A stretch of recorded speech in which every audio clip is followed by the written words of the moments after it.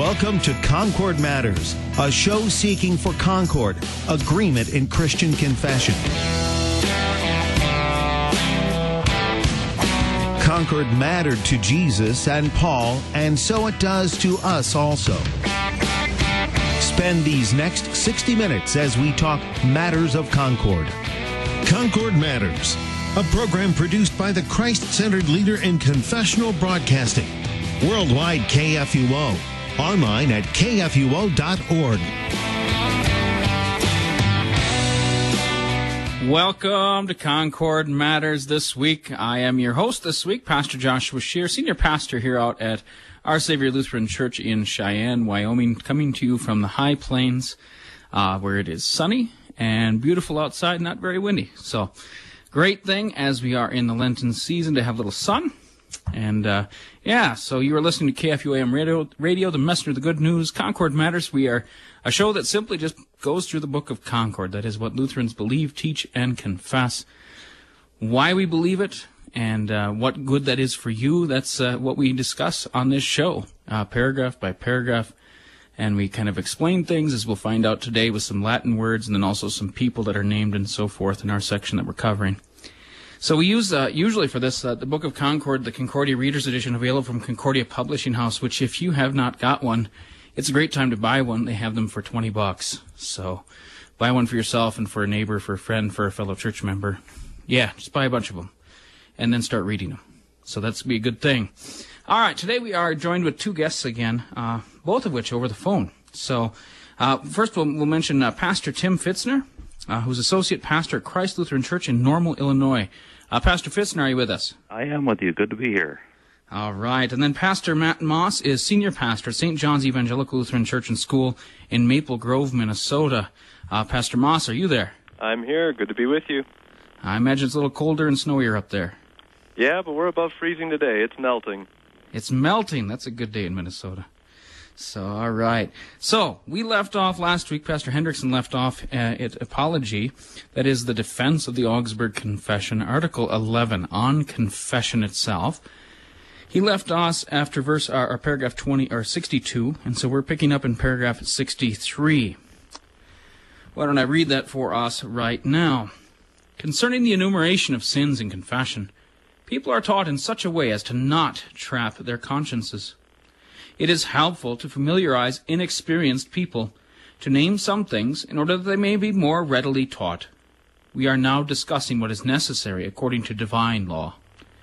Therefore, the adversaries should not quote for us the regulation omnis utriusque, which we already know, but they should show from the divine law that complete naming of sins is necessary for obtaining their forgiveness. All right, Pastor Moss, I'm going to run right to you right away. Please correct my mispronunciation of the Latin. I couldn't do that. It sounded right to me. All right. Well, all right. Let's discuss this a little bit. One of the things that you're going to find throughout this is you're listening to us discuss things today. Remember, for the Lutherans, we keep confession because of the absolution. All right? So everything in Lutheran theology is about the gospel, and specifically here with confession, we're going to be talking more about the desire that the absolution be heard by people. Now, this is a revolutionary change for the Roman Catholic Church. It's not a revolutionary change in the Church, because the Church of all time has focused on the absolution. But in medieval times, the Roman Catholic Church became much more obsessed with the act of confessing.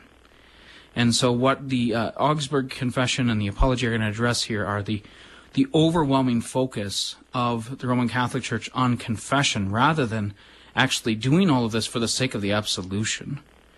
And that is a key difference, one of which really kind of is a good sample difference between the Lutherans and the Roman Catholics on this. So we get into this, and we're going to start talking about enumeration of sins. Pastor Fitzner, just briefly, if you would just tell the listeners, enumeration of sin, what are they talking about here? Enumeration of sins is a good example of this would be Luther before his monumentous occasion when he discovered the gospel in Romans. He would go to his father confessor and confess for hours the most minute details of his sins because it tormented him. And then he would get up and go, and he would turn right back around and confess it all over again. because he was taught and told you need to confess every little thing you have done or failed to do, that the church or the scriptures themselves even tell you what you are to do and not to do. And this could be any number of things, and it tormented Luther, and it can torment any of our people that think that you have to confess every single thing that you do, but there's just no way to do it. And so it's what the confessions are getting at here. People are taught in such a way not to trap their consciences. That's exactly what total enumeration of sins is. It's trapping your conscience, and you could never know for sure that you've confessed them all or that you've confessed them rightly. Precisely, and if you all of a sudden remembered one you forgot to confess, now you've sinned because you went in and you made a false confession you didn't fully enumerate. So exactly, and that's what happened with Luther, and then he would just turn right around and go back to confession again and spend hours in the confessional. And this is why later it'll talk about how this is just impossible, that this is impossible, but also they'll talk about how the trap and snare for consciences is also the fact that they're focusing so much on canon law rather than divine law, which of course is a good thing they mention here even in this paragraph. Now, Pastor Moss, it says it is helpful to familiarize inexperienced people to name some things in order that they may be more readily taught. So what are our confessions talking about here as far as, pastors maybe taking, their confirmands through this, or maybe taking adult converts?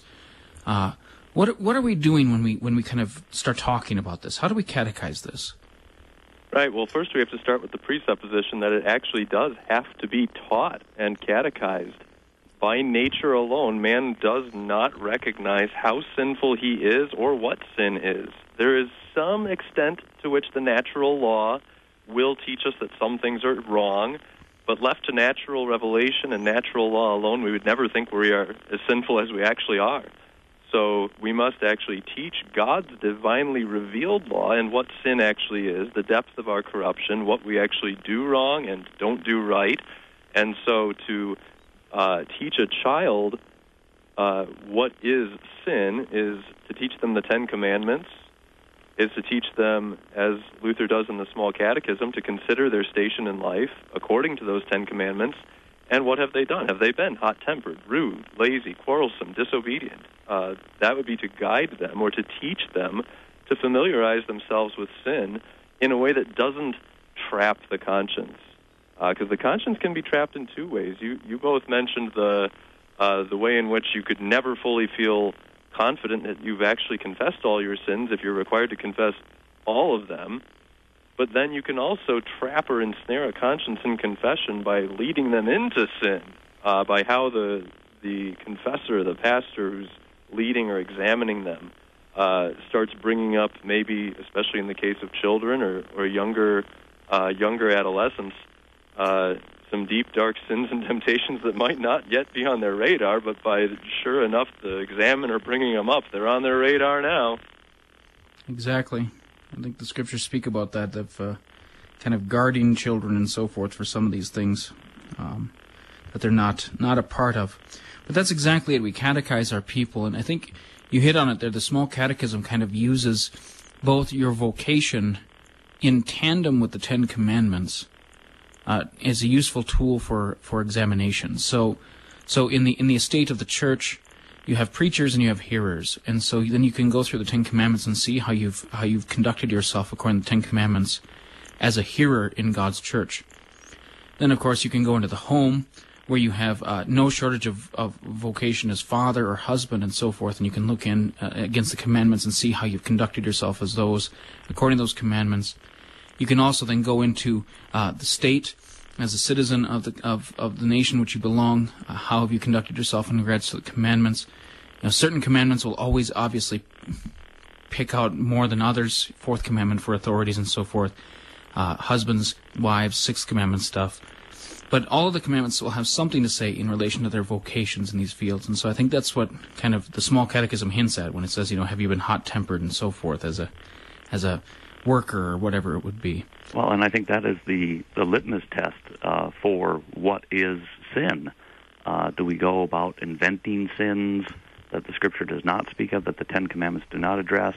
Are these things really sin? And if we pry too much, we burden that conscience again, and we make people think, oh, that maybe that was a sin, when in fact it was not. Right, exactly. I mean, Luther makes this all over the place, and then the Augsburg has just reiterated it over and over again. Those things which are sins are those things which are against God's Word. Specifically, the Ten Commandments would be the easiest way to determine that. And so that's why they mention here, we're now discussing what is necessary according to divine law. This is going to be set over and against canon law, church traditions, things like that, and we'll get to that in a second. So then they kind of preemptively, Pastor Moss, they kind of preemptively do this, don't quote for us this regulation, which is from the Fourth Lateran Council in 1215, Omnis Utriusque, something like that. And it's from Canon 21, from what I understand.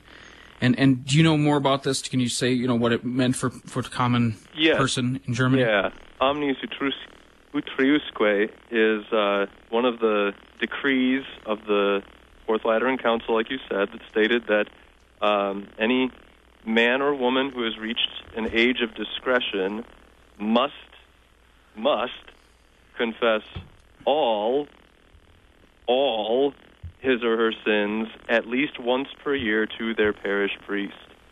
This is still canon law. A Roman Catholic, somebody who calls themselves a Roman Catholic, is expected, not even just expected, but required to make confession once per year to the priest, and it should be all their sins. Correct. Yeah, and so then the Lutherans counter by saying, show us from divine law where this is required for the forgiveness of sins. And of course, the silence would be there because, of course, the Roman Catholics don't have divine law on their side on this one. They have canon law, and that's for as good as it goes as far as the Word of God doesn't contradict it. Yeah, and this Canon 21, where this comes from the Fourth Lateran Council, was not new in 1215. That they were reiterating other canon laws that had been passed already in previous councils. So, if anything, they just strengthened it even more, and it continues to this day. Yeah, what I had read in reading for this was basically, that it codified some already pretty long-standing traditions that had been set in all kinds of different places. So, yeah. Well, and if you're expanding beyond divine law and you do what Rome does, which is make human reason an equal authority to Scripture, then this is where human reason and its flawed logic will run. That if forgiveness is contingent upon our confession rather than contingent upon God's grace, if forgiveness is contingent on our confession, then you have to confess every single sin or it's not covered. Yeah, exactly. All this is just showing fruit of what happens in your theology when you lose the gospel. Yep, pure sophistry. Yeah, you end up back in all these rules, regulations, and so forth, whether you become, it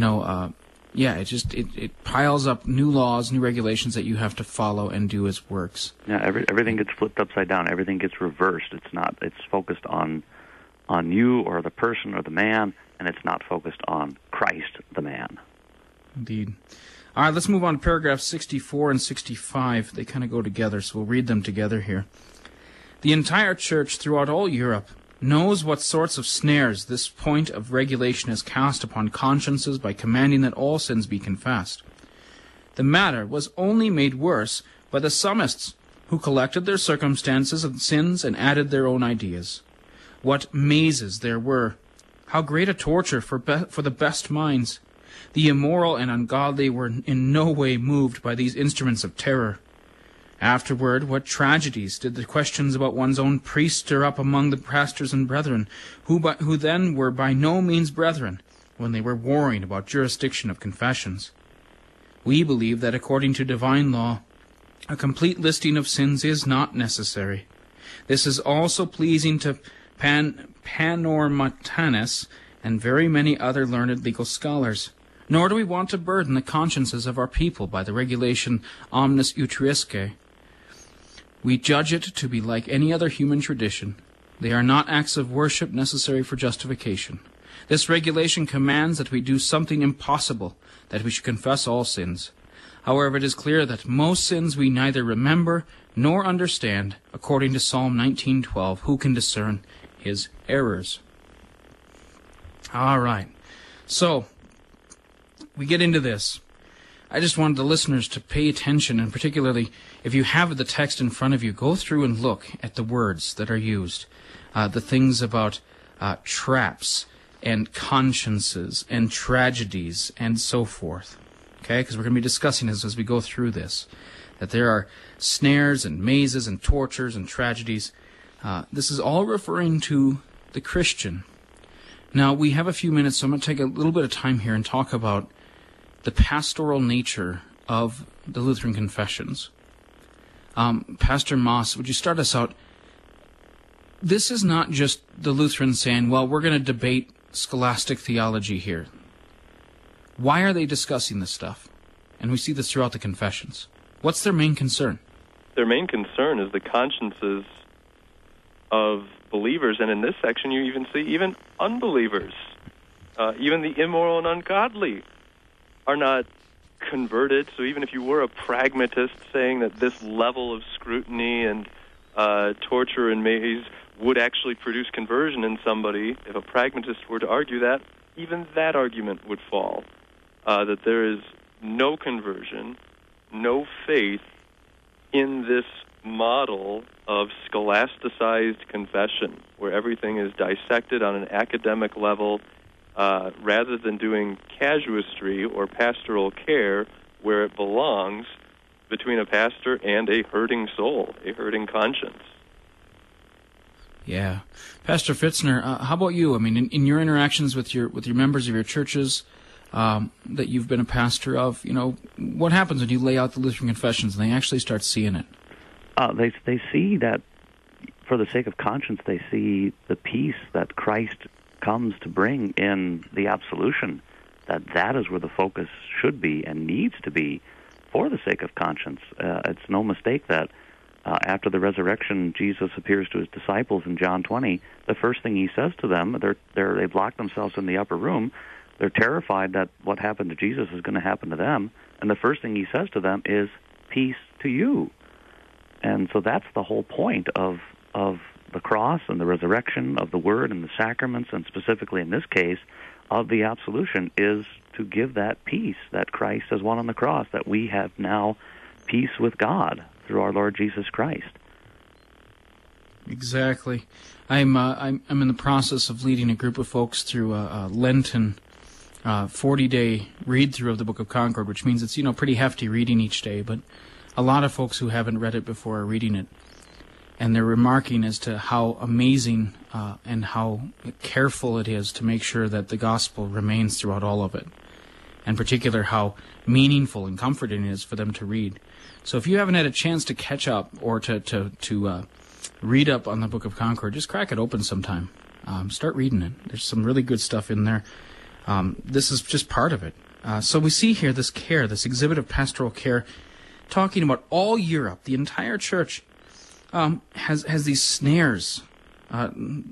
Point of regulation is cast upon consciences, commanding that all sins would be confessed.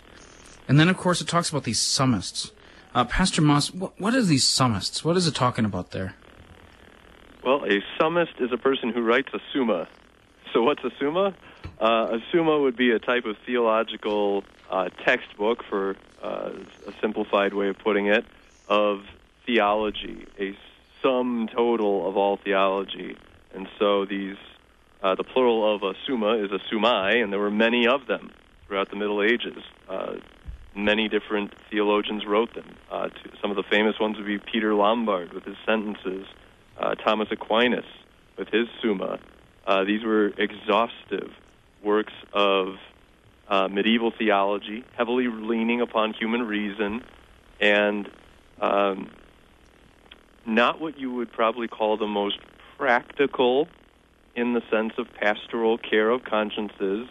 It's going to deal with these things not just on a theological level, because theology is practical, but on a theoretical level, working through, like it says, the great mazes, the breaking it down into so many minute pieces that it's no longer just the sixth commandment is against adultery, but now we're going to break it down into a billion different micro levels, and if that starts informing your confession, your practice of confessing your sin, you can see how a priest or somebody in the confessional booth with their pastor is going to become truly tortured and lost in a maze. Here I thought I was just struggling with adultery, and now I find out there's, 16 different sub-levels of adultery that I'm guilty of all of them. Yeah, this kind of reminds me of, as we're in tax season, it kind of reminds me of, the task of a CPA to keep up on tax code as it changes from year to year and deepens and gets more, codified, that it's not just a matter of, could take a flat percent and call it good. It's, how many things are deducted and just all the ins and outs, loops and so forth, loopholes and so forth. It just reminds me of that kind of mess, which of course, that's where legalism leads. If you're saved by works, then you're saved by the law, which means you need legalism because you need to understand exactly how it is you need to be saved, how to do this and do that and not do this and not do that to get there. And I can't imagine the torture as I've read through some of those works, as far as even reading through some of the primers that they had for making confession are just amazing to read, all the different eccentricities that they have and so forth. But then you get into this, that they collected the circumstances of the sins, then they add their own ideas, like you said, they add all kinds of different layers rather than just the commandments and so forth. How great a torture for the best minds, okay? So even the smartest folks would be tortured by this. But then, like you said before, the immoral and ungodly were in no way moved by these instruments of terror. So even like the unbelieving wouldn't... They weren't moved to do this because, of course, it just too burdensome. Who bothers? I can't even do this, so why bother, right? Now we get into paragraph 65, just real quick here, before we get to a break. Pastor Fitzner, it kind of talks about this tragedies developing, one's own priest stirring up among the pastors and brethren, who were by no means brethren, when they were warring about jurisdiction of confessions. Is this kind of related to the idea that certain sins could be classified as so heinous that they could only be confessed to certain levels of clergy, right? Yeah, this is referring to the kind of the hierarchy of, okay, this is such a grievous sin that you need to go to someone higher up in the hierarchy, whereas this other sin, your local parish priest can take care of that. That's no problem. And we still see that in the modern Roman Catholic Church with certain sins, some that they say cannot be absolved, and other ones that you have to go through the Vatican or through the Archdiocese or whatever the case may be. So yeah, you still see that, and I'm not sure, but I wouldn't surprise me one bit if part of this was also playing in with the sale of indulgences for the sale of the forgiveness of sins, that they could only sell them in certain jurisdictions because they wanted to keep that coin in that area. So it wouldn't surprise me if that was part of it too. Good point. That is a very common practice, that each region would have their own indulgence. They'd all have their own relics. There was a little bit of regional contentions against one another to make sure you could raise enough money and so forth. But here you have not just not just money, but also just power. That I'm higher on the I'm a senior pastor. I deserve to see this or hear this person's confession more because it's even more heinous. And even here, they rooted in what this does to the conscience of the people. It's not what tragedies did the priests and pastors endure. It's what tragedies did the questions about one's own priest stir up. Think about that. If your confession and they don't have absolution, but if their sacrament of penance is rooted in being in the proper jurisdiction with your priest, having the proper credentials, you got a big problem. I'm glad we don't have that, but simply I can trust my pastor's absolution because he says it in the stead and by the command of Christ, not according to some canonical law jurisdiction that nobody can really understand. Yeah, well, that's a great point, because that's, of course, the Roman Catholic system is based upon power and jurisdictions, all relating back to the kingdoms of this world, really. The Pope and everything stemming from him, rather than Christ and his word, which is the great problem you see here, is this kind of departure from God's word. In a second, we'll hear that there's just Christ is nowhere read in all of these things, which is, of course, the worst problem that there is for all of this. And yeah, all this disputing and so forth, and having to depend upon who the actual one hearing your confession is, has to be kind of just a torment to people, especially should that man ever be shown to be unfit for office or something like that. All of a sudden, was my penance worth it, or those sins come back to me now? All the various things that could happen from that. So we are coming up against a hard break. At the bottom of the hour, we're going to talk further about this paragraph 65 and following on the Apology of the Augsburg Confession on confession, in which we'll get to all kinds of this talk about burdens and traditions and so forth, and torture, but then we're going to get, of course, to why we have words of faith as Lutherans, words of Christ about comfort and encouraging consciences of everyone. You've been listening to Concord Matters here on KFUO AM Radio. Messenger Good News. We'll be back right after the break.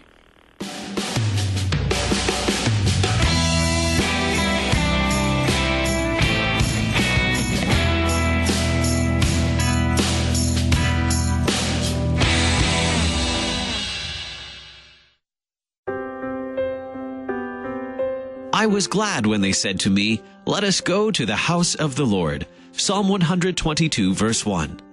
Each weekday, the servants of God at the LCMS International Center gather together to receive the gifts of God in His Word. I invite you to join us weekdays 10 a.m. for a live broadcast of daily chapel services on KFUO, Christ for you, anytime, anywhere.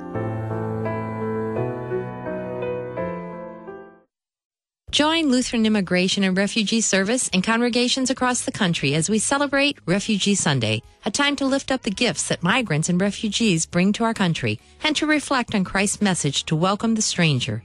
Together we can continue the mission of welcoming, embracing, and empowering newcomers. Visit lirs.org/kit to download the Refugee Sunday Kit for your congregations, including worship guides, bulletin inserts, videos, and more. lirs.org/kit. Hi, I'm Gary Duncan, the General Manager of Worldwide KFUO. We promote our various programs. We ask you to listen to your favorite show. We ask you to support our broadcast ministry, and we thank you for that support. But maybe we don't ask you to pray for us as much as we should. Please pray for the staff, management, radio hosts, and volunteers here at Worldwide KFUO. Pray that the message of salvation through Christ is heard clearly by listeners around the world. Pray that we continue to reach into those areas that are hostile to the Word of God. Pray that KFUO continues to reach those people desperately needing to hear the good news message. And pray that God continues to bless us financially through the gifts we need to continue our broadcast ministry. Thank you for listening, supporting, and praying for Worldwide KFUO. You truly are appreciated. We are the messenger of good news, AM 850 in St. Louis, worldwide at KFUO.org.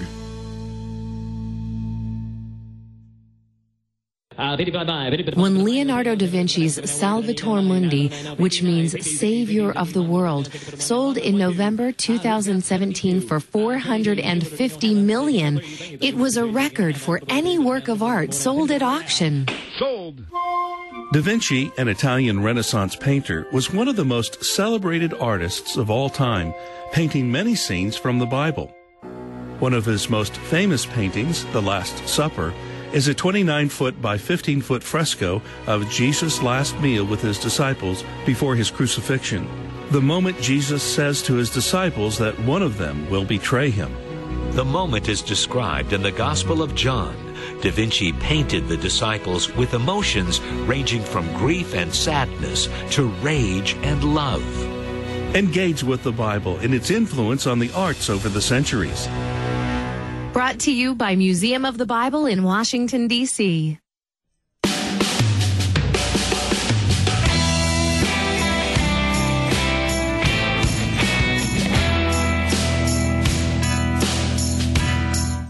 Welcome back to Concord Matters here on KFUO AM Radio.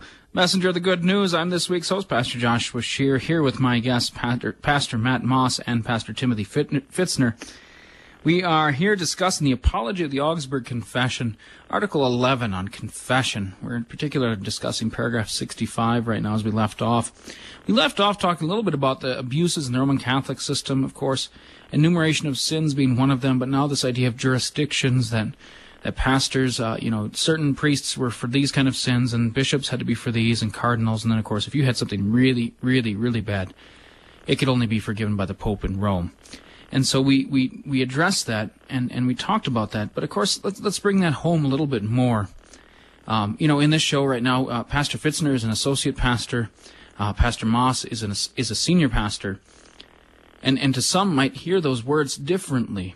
But, of course, both of them hold Christ's word. And both of them, when they absolve, are not absolving as associate pastor or senior pastor. They're absolving as a called and ordained servant of Christ. And so all the authority is vested in Christ and His word. And that difference between senior and associate is actually one of a human distinction, which we as Lutherans would acknowledge. That's just a human distinction set up for good order in parishes where you have multiple pastors, because, of course, that helps pastors do their job better if you have kind of an order, tasks who are doing what and so forth. But when it comes to these things of the gospel, these things of God's word, all pastors are equal. That they all have that word of Christ, and they all are given to share it, to preach it, to teach it, to absolve with it, baptize, commune, and so forth. So just to kind of emphasize that, and that goes, even within the church structure of the synod. Pastors hold the highest office in the synod. That this is the office that Christ has commanded, and from that we take men who are ordained and we put them into other kind of man-made offices at times to do certain tasks. But of course, the worldly power structure gets in the way, and we kind of start thinking higher of certain things and less of other things, and we shouldn't, but we do.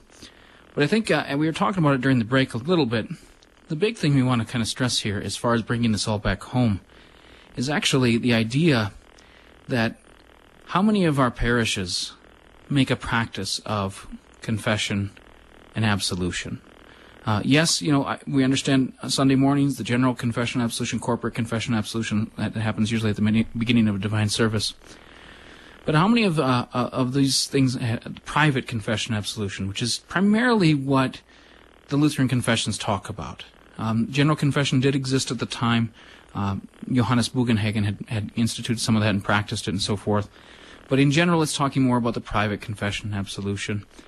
So how do we as pastors and as people of the church then commend private confession and absolution? Pastor Moss, what would your suggestion be to start with on this? I mean, we talked about catechesis earlier. Yeah. Well, first I would encourage any of the pastors listening to make sure that they too are practicing this with a father confessor. Work with your circuit visitor to find one if you're not currently served in that way. We as pastors cannot afford not to do this. I know we get busy, especially now in the season of Lent with double the services.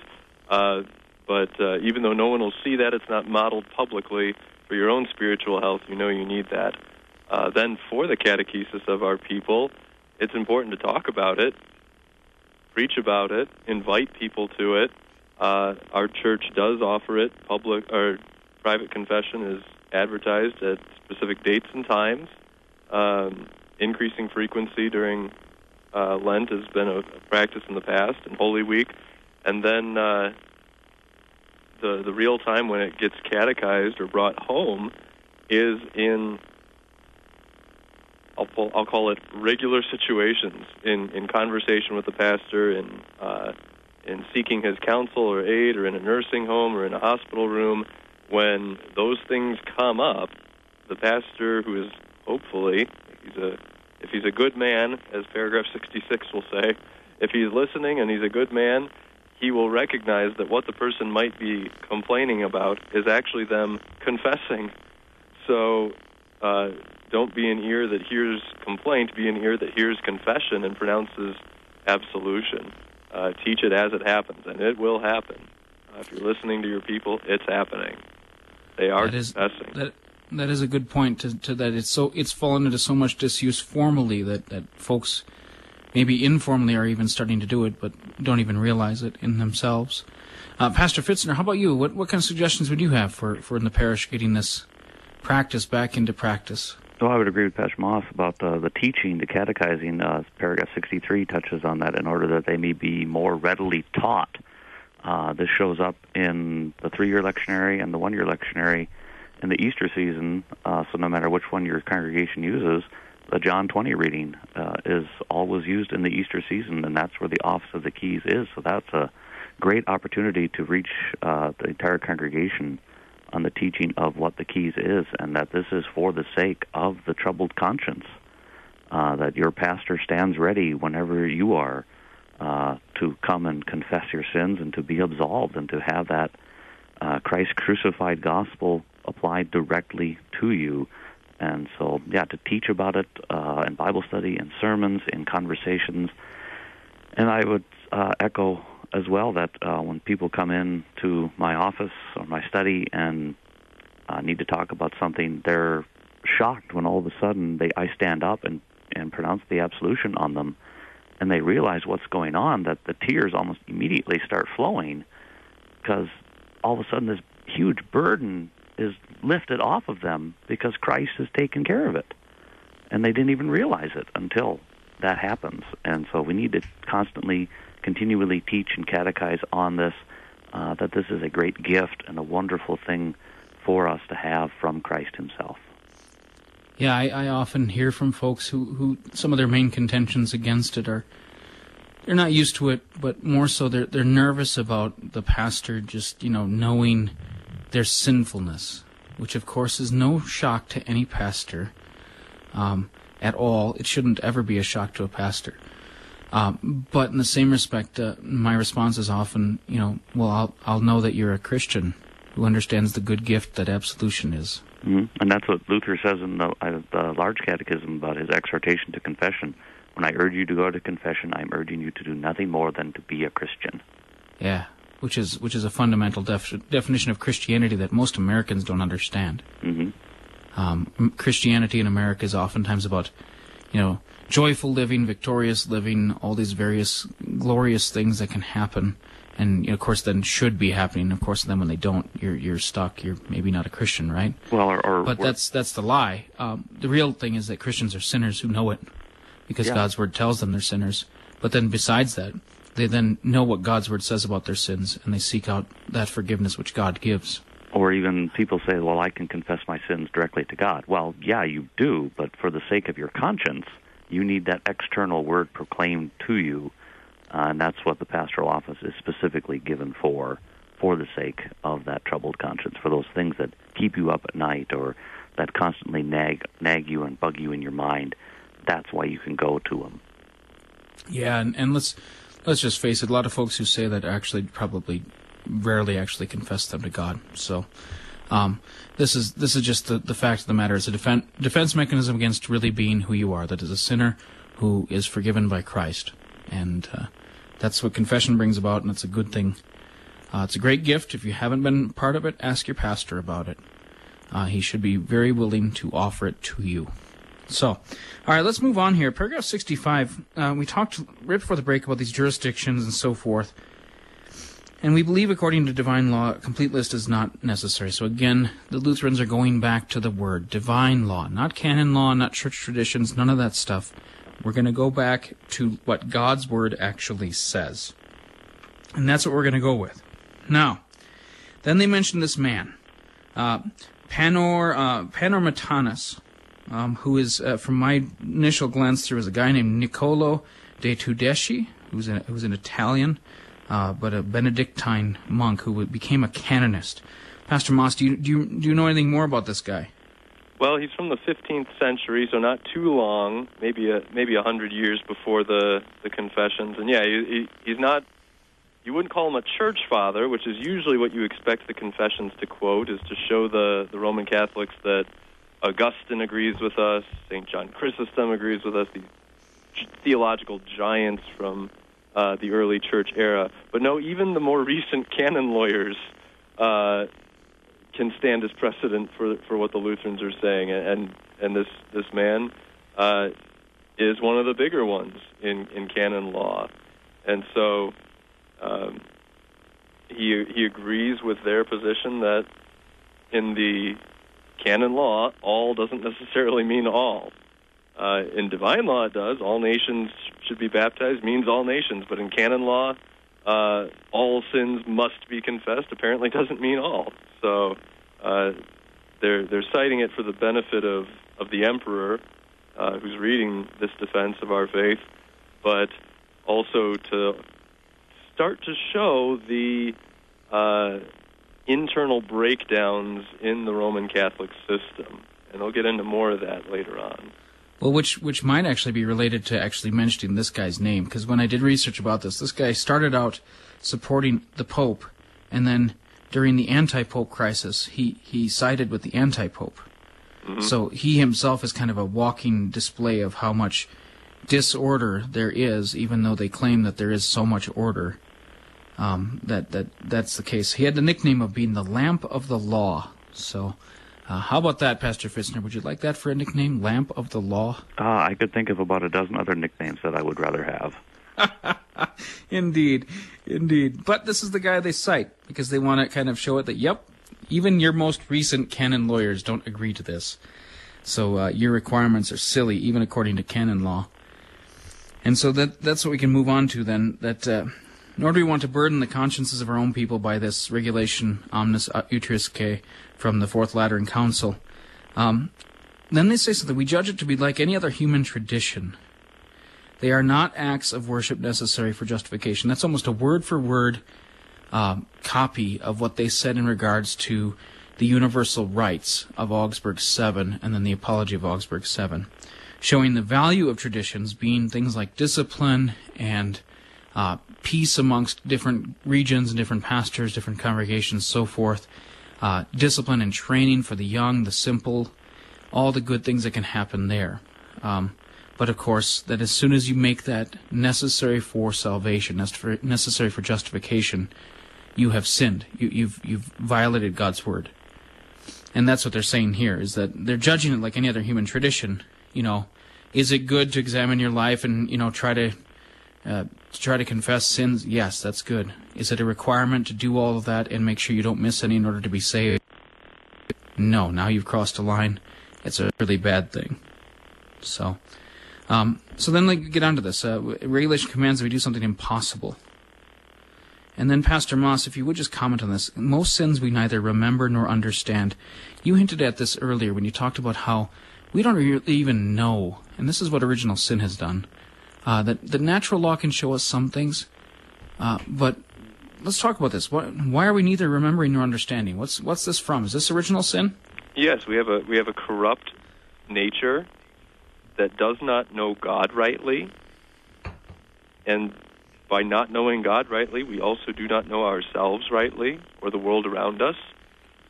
So deep is our corruption, and so we are not able to look at ourselves rightly. We can't diagnose our own problem, certainly not to the extent at which it plagues us and our children.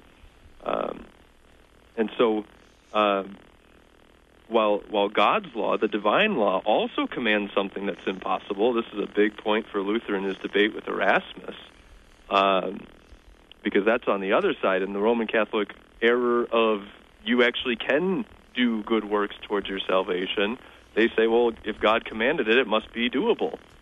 No, it's not doable. Just because God commands it doesn't mean it's possible for you to perfectly keep it. Where this becomes a problem is their commands, which are impossible, are only human traditions. The command that they confess every sin at least once a year is a human tradition and not at all possible. God has the divine right to command a law that we cannot keep by virtue of our original sin, our corrupt nature. But that's God's divine law. That's not human tradition. That's not something humans are able to do. And that's where we're going to get in the next paragraph, to where this all is finally solved in Christ, and through faith which receives or obtains this forgiveness. Because by our own nature we can't recognize our sin, and by the way, by our own nature and natural revelation, we could never learn about the gospel. Indeed. So let's move on to paragraph 66 and 67. Let's finish out this section. If the pastors are good men, they will know to what extent they should examine inexperienced persons. But we do not want to sanction the torture of the summists. It would have been more tolerable if they had added one word about faith which comforts and encourages consciences. About this faith which obtains the forgiveness of sins there is not a syllable in so great a mass of regulations, commentaries, summaries, or books of confession. Christ is nowhere read there. Only the lists of sins are read. The greater part is occupied with sins against human traditions. This is most useless. This doctrine has forced many to despair. Godly minds were not able to find rest because they believed that by divine law listing was necessary. Yet they experienced that it was impossible. Other faults of no less importance cling to the doctrine of the adversaries about repentance, which we will now recount as they introduce the next section in the Book of Concord. All right, Pastor Fitzner, if pastors are good men, what's this all about? Well, if pastors are good men, they will be keeping their eyes on the Good Shepherd himself, and not looking in places where they shouldn't be looking, continually looking at the Word, looking at the Ten Commandments. Consider your place in life according to the Ten Commandments, Luther instructs us in the Catechism. And in our hymnal, it even says in the individual confession and absolution, the pastor may gently question or instruct you not to pry or judge, but to assist in self-examination. Then also what he says in the Small Catechism, in his short form of confession, it says, let the penitent confess whatever else he has done against God's commandments and his own position.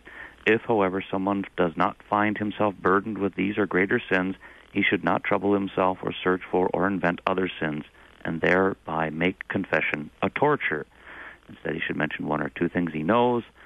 But if you know of none at all, which hardly seems possible, then mention none in particular, but receive the forgiveness upon the general confession. And so the pastor can ask just brief questions, okay, with regard to the sixth commandment or the seventh commandment or the fourth or the third or whichever one or two he can just mention and just ask gentle questions that might bring something to mind. Going, oh yeah, I missed church because I was lazy one Sunday, or I got angry at whatever governing authority it might be, or got mad at my parents or my teacher, whatever it might be. So, but not to torture them the way the psalmists do, but to help them go and to recognize and confess their own sinfulness, but not to torture them, because the whole point is not about that. It's about the Good Shepherd, who these pastors, if they're good men, will have their eyes on, and he cares about that little lamb, that precious sheep for whom Christ died, and we speak that word of forgiveness to them. We speak that word of forgiveness to them, unlike what we hear in all these commentary summaries or books of confession. Christ is nowhere read. That's what confession is. They're saying, give me Jesus. I need Jesus now. Yeah. Pastor Moss, you mentioned this section a little bit earlier about pastors being good men. What would you like to add to it? Well, I guess just an amen to Pastor Fitzner, and to maybe give a comparison. You know, when you go to a doctor, you want a doctor who's going to work to heal your body. And if he has to ask a few more questions to help guide, you trust that he's doing it for your good and for your healing. What an awful, terrible human being it would be serving as a doctor who actually got pleasure out of causing pain and, you know, tearing you apart and just having no care, no love for your healing and your body. What a horrible doctor that would be. And so, too, with these psalmists, just delving and digging and stabbing and prodding and pouring salt in open wounds to these poor consciences. No, if the pastor is a good man who is caring for these sheep, he's going to ask questions from a position of love and care for the sinner's conscience, both now in this confession and for their continued life in Christ. And maybe to the other extreme, I'd say it's the pastors are not good men if they turn a deaf ear to the confession while it's happening. You know, we've got too many pastors that think being a pastor means being a buddy and just, you know, giving mind-numbing words of encouragement, not treating sin like the serious sin it is, a sin that must be forgiven, but just kind of a, hey, okay, you're doing all right, hang in there, keep it up. No, that your people need a pastor. They need somebody who's going to bring them the forgiveness of sins in Jesus Christ. That's what you've been commissioned and sent to do. Do it. They've got plenty of friends. They got plenty of family. Yeah, your pastor. Your pastor doesn't turn around during the divine service and tell you it's no big deal. He says, I forgive you all your sins, as Christ has commanded and sent me to do exactly that. And those aren't easy words to say, especially when we keep Christ the crucified before our eyes and show people the cross, that this is God's love for you, this is the sacrifice he gave to forgive your sins. And once they're gone, once they're forgiven, they're gone. So if the pastor is a good man, he's not going to be having someone come into his study or into the church for confession, and he's not going to dredge up former sins. Okay, you confessed this to me last year. Are you still having troubles with that? Right. But you just brought it back to their mind, and that sin's gone. That sin is forgiven. Now, Pastor Moss, you mentioned a little bit about this, about how some might try to encourage with, hang in there, or they'll be pointing them back. Well, just pray harder, or do this little trick a little more, or strive a little harder. No. Here's the beautiful thing: is the confessions here even teach us how to do this. Mm-hmm. It'd be more tolerable. So instead of needles and so forth, like the psalmist, they add one word about faith, just one word. Now, of course, the Lutheran pastor has more than just one word about this, but one word about faith which comforts and encourages consciences. So if a pastor truly wants to comfort, if he truly wants to encourage, he will be speaking the gospel. He will be forgiving sins and speaking about that faith which then receives the forgiveness of sins for that person's justification. And always drawing it back to that gospel. Because that's how you really encourage people. They may leave, after you've given them like a win-win for the Gipper speech, they may leave your office feeling great. But they don't go away actually spiritually encouraged. They go away earthly encouraged, which will last as far as the next stumble. But spiritual encouragement goes deeper than that and lasts eternally. And if we go back, that's why the pastor's job is that of speaking the gospel to these people. So you see this, and then you have this, that all of these works, all the works of the psalmist, all these commentaries, everything else, have been piled up, and none of them speak of this. None of them speak of the gospel. This is, of course, the reason why the Roman Catholic Church had drifted so far, because the gospel was forgotten. It was gone. And you know what? The Reformation happens. What do they do with it? They curse it. 20 years after this, they're condemning it in the Council of Trent, because this is nothing to them. They've forsaken the truth in this respect, and so then it talks about how Christ is nowhere in there. What a horrible thing. Can you imagine a spirituality where you don't have Christ? Nope, they're only listening. They're only hearing the lists of sins read, and most of those are about human traditions. Can you imagine going to confession here? Well, did you eat meat on Fridays? Right. So this is like going to an IRS agent's office, right? I mean, essentially, is what it ends up being is just kind of a tortuous affair of breaking man-made laws. Just a mess. So then we have this, the final verse. It's forced many to despair. Lutherans are concerned about not despairing. And so we want to make sure that our people are encouraged and have comfort. And this is why we do this. So this is why they stress this. Now they're going to move into the next section on repentance and so forth. In about 30 seconds, Pastor Moss, is there anything you'd like to add? Yeah, this doctrine has forced many to despair, and to be blunt, despair puts Christ back in the grave. We have no reason to despair, and that's what this awful doctrine and practice that had developed did. It left Christ in the grave. Even though we're in the season of Lent where there's a heavy cross focus, we still gather on Sunday as a celebration of the resurrection. He is risen. We have full confidence to come before his throne of grace, to confess our sins, knowing that we have a merciful high priest who has passed through the heavens, seated at the right hand of the Father, who knows how we've been tempted, has been tempted in every way like we are, yet is without sin. And so we have more than a syllable on faith. We have more than a word about faith. We have the full forgiveness of sins in Jesus Christ, and it is there for these people, your people, the listeners, your parishioners, my parishioners, and woe to the pastor who withholds it from him. Amen. Pastor Fitzner, I would just encourage our listeners to go on back and listen to his previous discussion about how good this is, what pastors should be doing, and how they should be delivering Jesus to the people, because people are crying out for it when they confess sins.